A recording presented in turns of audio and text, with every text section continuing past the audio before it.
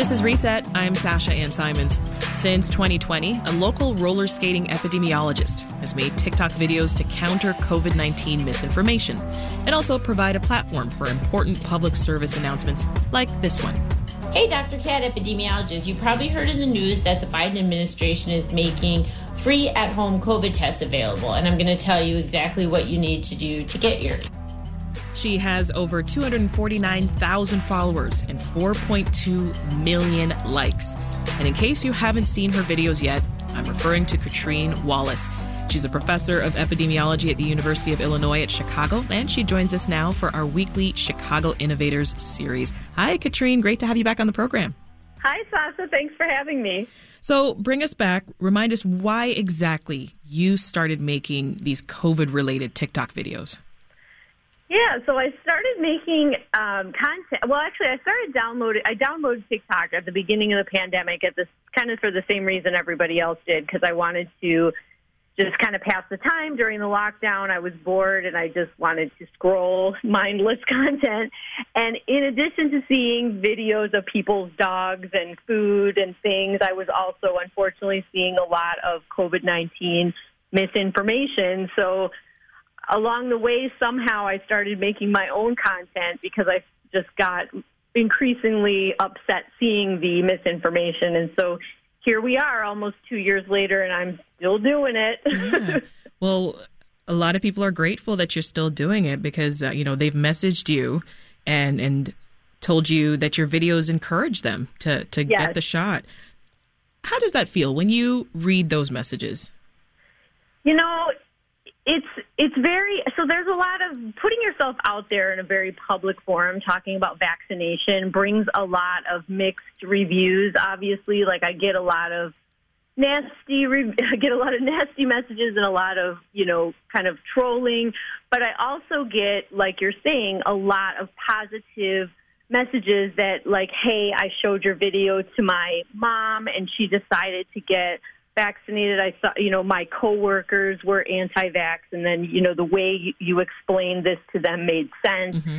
And I think that, just explaining things kind of on a very simple level, because I try to become a liaison between the scientific literature and just everyday people that aren't going to read that, right? Mm-hmm. And that maybe the guidelines are very complicated to follow. So I try to boil it down so it really is meaningful to people so they can make good data-driven decisions for themselves and their families. Yeah, well, I think even with this pandemic, there were just so many new words, right? New terms that we just hadn't heard of before. And then you get into the science of it, you get into testing, PCR, antigen, all these things that how on earth am I supposed to know that? Correct. Yeah, even before the pandemic, people didn't know what an epidemiologist was. When I would be at a party or something, I would just say I'm a scientist because it would inevitably provoke a long conversation about what is an epidemiologist that I didn't really feel like having. But now we have made it. We are household names. You're famous now. Yes, exactly. With or without the TikToks. So how do you work to build credibility with the people viewing your videos?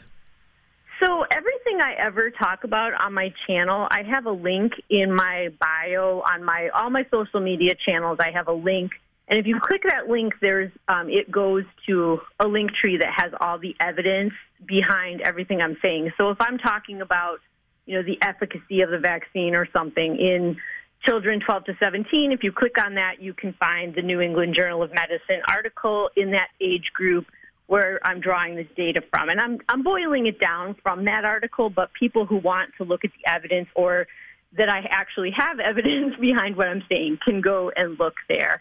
And I also feel like another way, so that's like the scientific way to build evidence, but I also think that people seeing me as a real person helps. So I talk about my house and that I'm a mom, and I, show my hobbies, like you said, roller skating and riding scooters and music and things that I like. Because I think if people see you as a real person, they don't see you as like this, talking head pushing vaccines on them or something. They understand that, science is one part of my life, but it's not my whole life, that I'm a normal human being as well. You see, even talking to you now, you still sound enthusiastic about all of this. So how, after almost 3 years into this pandemic, do you counter fatigue? Yeah, it is. You do get fatigue, but like you were saying before, I get positive feedback all the time, and I do feel like I have a public health impact doing these videos that I wouldn't have any other way. So it does kind of keep me going, knowing that it's helping. And I feel like everything that you, and it's nice too, because some of the people that have followed me from the beginning are now making their own videos, or, kind of telling me things that they're doing in their own. So it sort of has ripple effects. And I feel like this community I've built has been really positive, and we've really achieved a lot, I think. All right, well, let's play another clip. This is from one of your videos from early January, and here you're responding to a question about the IHU variant. So first of all, it's not exactly new. It was detected around the same time as Omicron in a traveler that had recently traveled to France from Cameroon. The WHO closely monitors all of the variants, and the only variants that have been added to the variants of concern list are the ones you already know about. And this variant's parent lineage is right here on the variants under monitoring list, which basically means that this variant could pose a future risk, but that there's no epidemiological evidence of that happening now. See, there are so many angles to understand about this virus, and unfortunately, there's lots of misinformation too. So yes. How do you decide what you're going to cover?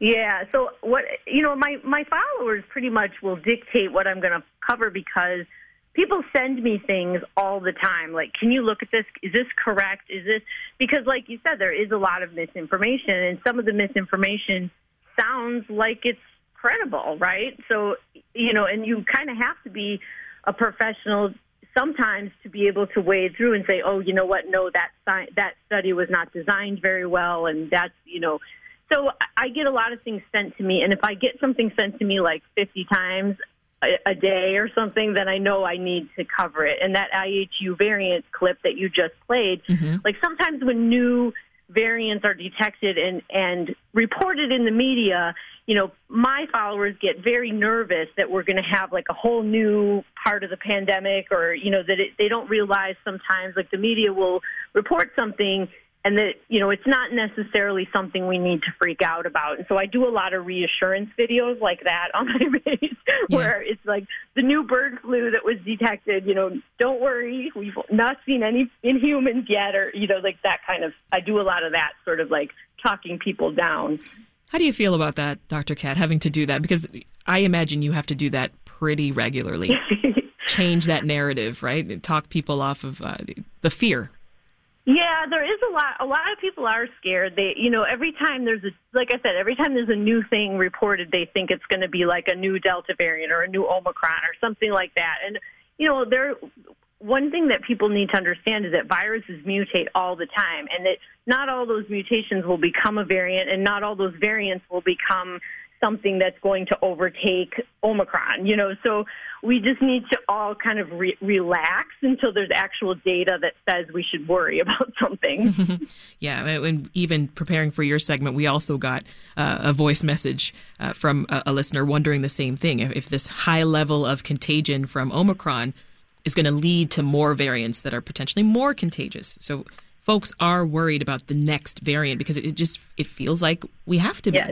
Yes, and it's true that could happen, and that's why we really need to focus on vaccinating the unvaccinated population here in the U.S. and also all over the world, because there are certain parts, vaccine equity in the world is really important, because even if we vaccinate our own country to 100%, if we have countries with a large reservoir of unvaccinated people, then that's how variants can occur. So we need to make sure we're not safe until we're all safe. Yeah. Something that you do really well in your videos, Dr. Kat, is you validate legitimate questions, and then you provide the information to answer the questions. Why is that important? So there's vaccine hesitancy exists on a continuum, and so there's people that'll never get vaccinated no matter what I say, and then there's people that lined up the first week, healthcare workers, who were right in line getting it.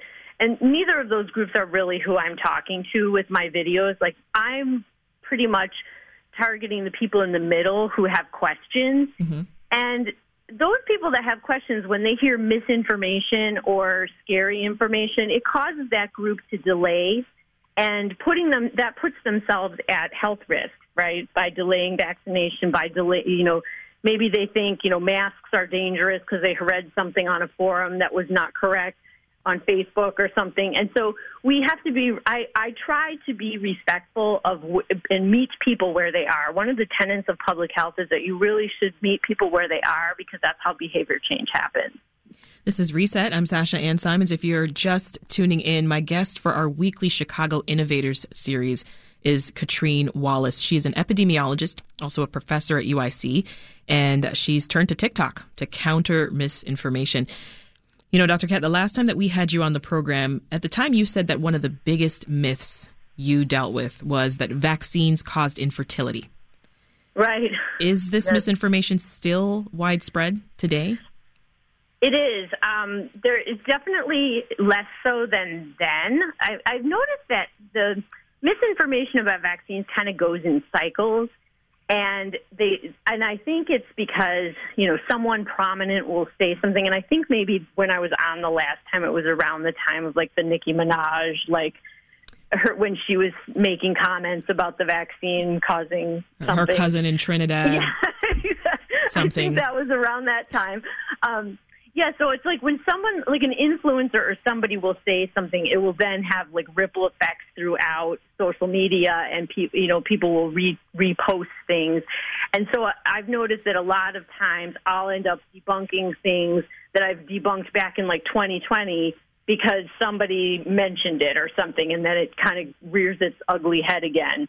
So it is interesting how that works. What are you hearing that's circulating right now that's misinformation that you might think is most concerning?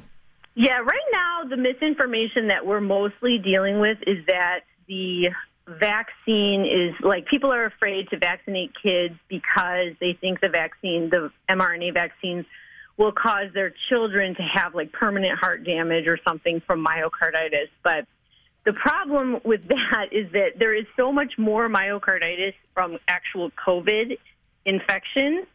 And it's a worse, more severe kind of myocarditis that actually can cause permanent heart damage. Mm-hmm. So we really are preventing that by vaccinating. And it's misinformation that's fueled by a misconception of the actual dangerous risk of myocarditis after COVID. What do you wish collectively we all understood about COVID right now?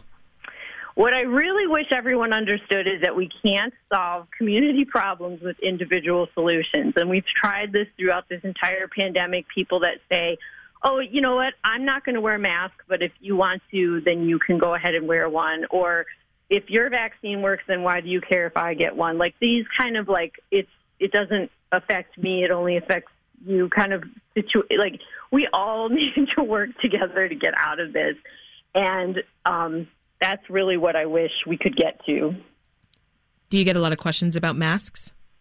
I do get a lot of questions about masks, especially now that the CDC has last week, said that we should be wearing better masks, like the N95, KN95 respirator type masks. So people with children especially have a lot of mask questions. So I do a lot of that. On my live streams, we talk about masks a lot, actually. Well, and I understand it because I'm a mom with a kid in school, so I get that it's important, and I completely empathize. Do you use your videos in your classes at UIC or maybe your colleagues? I do not. I have not. I try to. Why not? Just focus on what I'm teaching and not try to take too much away. But my students do follow me. Do they? It's not a course requirement, right? Yeah, some of them follow me on Twitter, and it's fun. Yeah, but I should make it a requirement. You need to like my post. Put it right there on the syllabus. Exactly. But all jokes aside, Dr. Kat, do you think TikTok can actually be a permanent tool for public health? Are we onto something? I think that right now it works really well because So social media platforms tend to amplify kind of sensational viral content, right? So if posts are about something that's timely, they tend to do more, they tend to get farther reach because more people like them or share them, or, kind of, if you talk about if I went on there right now and just did a video about epidemiology research, that wouldn't do so well because it's not like a hot topic. So I feel like right now COVID is sort of trending, has been for the last couple of years, so it's working really well. So whether I can pivot and kind of stay relevant on there, we'll see. But I probably won't go anywhere because it's not like the medical misinformation is going anywhere, and it's not like it's a new thing. Can you, before I let you go, can you tease what's coming up next on your topic list, your TikTok list?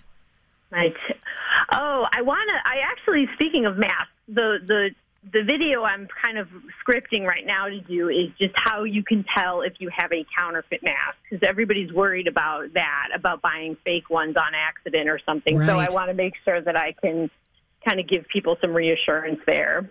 Yeah, that'll be useful because a lot of us are seeing masks that we bought months ago. Now that we're in Omicron, those same masks, have skyrocketed in price and sometimes different distributors. And you're wondering, Is it the same? Is this legit? So very good advice. I'll look out for that TikTok.